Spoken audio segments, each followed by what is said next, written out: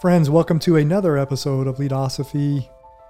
You're here with an open mind because that's the rule, not the exception. Today's episode, I want to dive a little deeper into a few things that we talked about with Dr. Perkins, my last interview, because there were some things he talked about that I think if Leadosophy is going to deepen its understanding of leadership, I have to come back to a few concepts that he talked about, leadership traits, operational planning, preparedness, kind of the nuts and bolts, the grind of leadership in the period of obstacles and challenges. And, you know, we talked about COVID. So I hope you like this, kind of like a recap. Usually I like to do recaps kind of just as one part of an episode, but I think this is going to be just enough for one episode. So I hope you enjoy it. Here we go. Are you ready to permanently fuse leadership and philosophy? Then a word of caution. You are about to enter the fully abstract yet wholly concrete realm of Leadosophy. Our ideas are not always so clear and distinct. To validate this proposition, we welcome the host of Leadosophy, Tim Woody.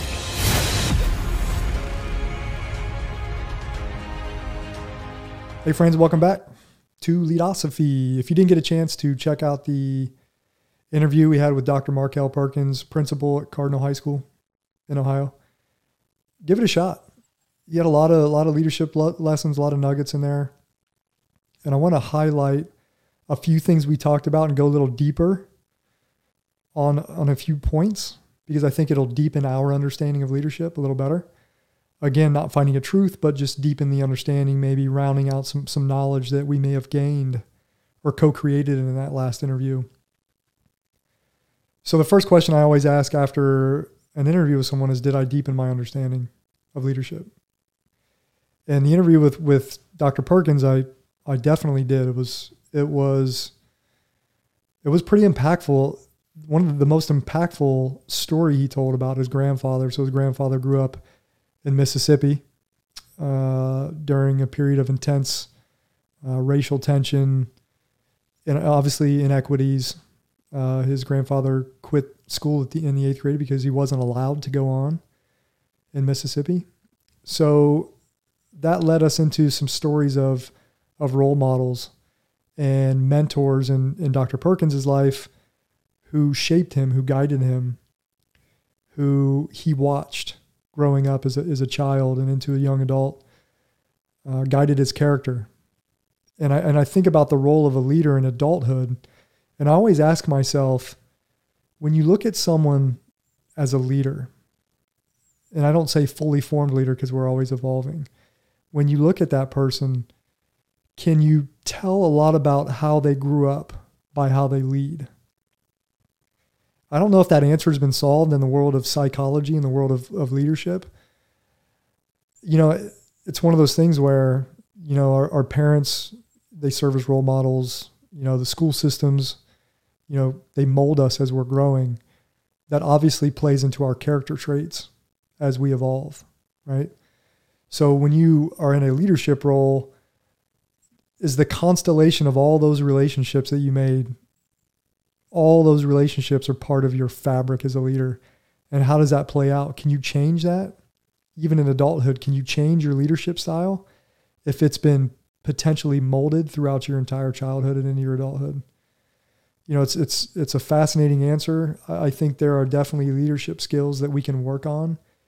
Whether it's, you know, I had the interview with Ryan Leo a couple weeks ago, and he talked about he wasn't a good listener and started focusing on listening more in a leadership role and was able to develop that skill.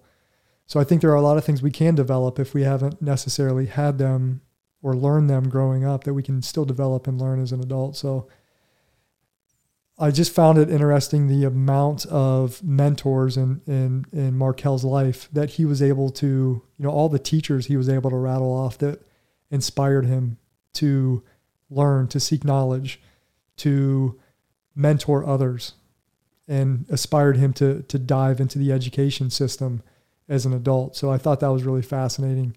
And, you know, any of those leaders or mentors of Markel's that are still out there, I encourage you to check out that interview because He speaks highly of many of you.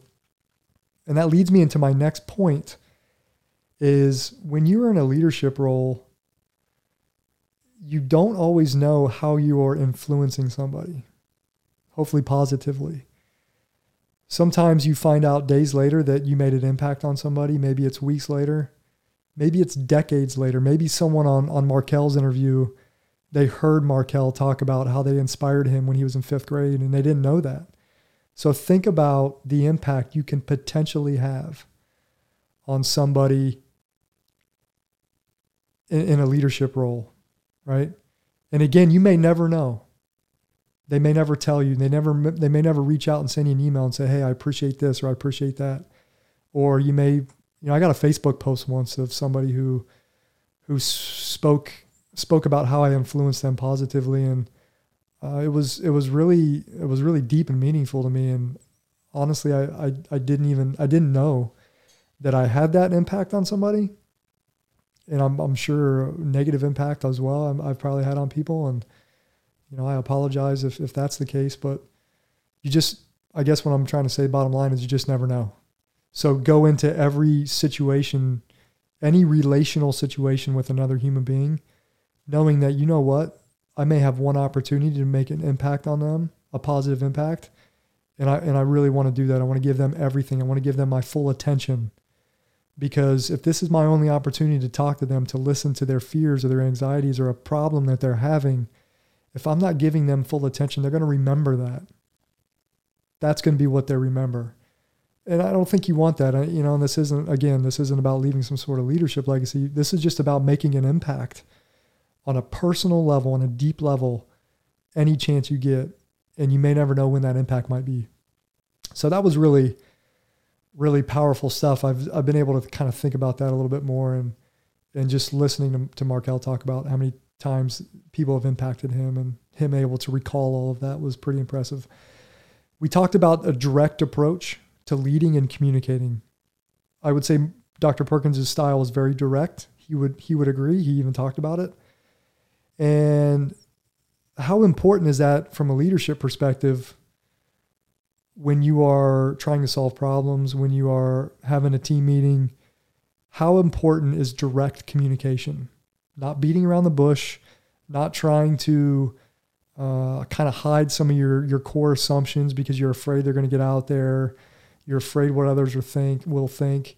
If you think about the highly effective teams, and you can read a lot of books on highly effective teams, you have to know everyone's mindset. You have to know their assumptions behind what they're thinking. You have to speak directly with one another, right? You can't obfuscate. You can't keep things kind of, obtuse, and you can't stay in the world of the abstract. You got to be very, very concrete about what you're talking about, what you're trying to solve. And the more complex the issue, the more direct you have to be. I think that holds true. We talked about leadership styles. Man, there's so many leadership styles out there, both, theoretically and in practice. Laissez-faire type leadership, democratic leadership. I don't necessarily think there's one leadership style that is a one size fits all. I think we talked about that on the last interview. Sometimes it's very contextual. There's a time to be maybe more authoritarian in what you want to happen, what needs to happen. And again, that's based on the situation. There's a time to be more democratic and to sit back and let others decide, talk. Sometimes, the talking can just go, and the meetings can be endless. I think maybe that is not productive. But all those different leadership styles, I think you can maybe sometimes have to kind of go back and forth between those. However, I think you can flow between different leadership styles according to the context and the situation without sacrificing your values and your principles. Your values and leadership, your leadership principles. I think you can do that. Go back and forth between different leadership styles without necessarily sacrificing values and principles. I would love to hear your thoughts on that if you agree or disagree. We talked about the authentic self. I think it's very easy for people to go into a work setting or in a public setting, and it's like a switch. You turn on a different switch for who you are in public, vice maybe who you are, privately amongst your closest friends or your family. But where's that line? How gray is that line between leadership and how you are in your personal life? How you act, how you carry yourself, how you lead? I think one thing I've always loved about Markel when I served with him, and even now I can tell he hasn't changed necessarily in his character. We all change as leaders. Again, it's dynamic, right? We're constantly evolving. Markel said it the best. You're either you're growing or you're dying, one of the two. Especially when it comes in the world of knowledge seeking and understanding how you are as a leader. But Markel, his character is authentic. When you are working with Markel, and think about the leaders in around you, or just, even the followers around you, or just people in your life, no matter what the situation is, how bad it might be, how good it might be, are they authentic? What they're saying, is it authentic? Right? Are you getting their true self, their true character? Does it come out? Can you tell? And I think that was really impactful as far as leadership goes. Are you putting on a facade, or is it just authentic? So that was really powerful. I was able to think more on that. I love talking to him about the COVID, especially in the education system, with all of the educators, the students, the scholars, the families of students, administrators in the education system, government level educators, and overseers of policy. A lot of moving parts during periods of COVID, and I can tell that there's a lot of challenges that have to be overcome. And I really liked what Markel said about leadership, his military leadership and his military experiences, how they helped him prepare for COVID. And I think if there's one takeaway in this episode, as far as the leadership toolkit, it is being prepared. And you can never prepare for everything, but I think you should try. And that we talked about knowledge and understanding. If you're faced with a complex issue, deepening your understanding of that issue so you can make the best decision with the best information you have. If you don't have the right information, you will never make the right decision unless you get lucky. And I don't think leaders want to rely on luck when they're making decisions that can affect the lives of other humans. So yes, fortune favors the prepared mind. I don't know where that quote came from. I have two potential ideas. One is Seneca the Stoic, and I think another one is from a book titled Bridge Resource Management. It's a nautical book on maritime leadership on ships. But fortune favors the prepared mind. The more prepared you are, I think the less you have to rely on luck in your world of work. So that was my kind of final takeaway with that interview. So preparedness, the more complex the issue, the more you have to focus on being prepared. And again, Markel talked about his military background in the Coast Guard. What I loved about the Coast Guard, and if you don't know much about the Coast Guard is a very small military branch. It's the smallest military branch by far.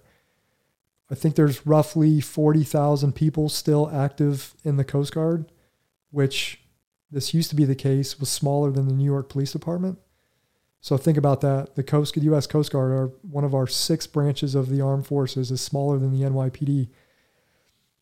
But the crazy part about that is when you are a young enlisted person or a young junior officer in the Coast Guard, you often have an enormous amount of responsibility because there's just not enough people to go around. So early on in your Coast Guard career, you may have an amount of responsibility that can help prepare you for when you get on the outside, we call it, or in the civilian world, where, things may be more streamlined or, there's some similarities and differences. But I think where that helped Markel in his world, and, you would have to confirm or deny this, in his world as a principal, there's a ton of moving parts, and he has a lot of authority and responsibility over a lot of different areas. And I think he talked about this, his Coast Guard time and his time in the Coast Guard, and having so many different responsibilities and logistical responsibilities and operational planning responsibilities, emergency preparedness responsibilities for one person, trying to, shape all those moving parts and put those in their proper place. I think that really helped him transition back into the civilian world. And it's obviously followed him all the way up until now. So I enjoyed talking about that because those experiences I had in the Coast Guard, that resonated with me, because I too now, when faced with very complex challenges and issues, I'm not so intimidated by them because I know there's always a way through, right? There's always a way around or a way through the challenge or the obstacle. It may not be easy. You have to, like to say sometimes, embrace the suck in leadership. Like, hey, you talk to your team, or you talk to your crew, or you talk to your organization and say, hey, these next few days, or these next couple months, or this next year is going to suck tremendously, but we're going to get through it. And this is how we're going to get through it. It's going to be a team effort, an all hands on deck effort, as my wife likes to hear and say. Those are my takeaways from my interview with Dr. Perkins, the principal at Cardinal High School in Middlefield, Ohio. I hope you enjoyed this show on Leadosophy, kind of a recap. Again, go check the interview out with the Dr. Perkins if you haven't listened to it. Remember, Leadosophy is about using the tools of philosophical thought to deepen our understanding of leadership and of life. Thanks for watching. Thanks for watching and listening to another episode of Leadosophy. If you liked what you heard today, hit that subscribe button and check out Leadosophy.com and learn more about Tim's ideas on philosophy and leadership. We'll see you next time.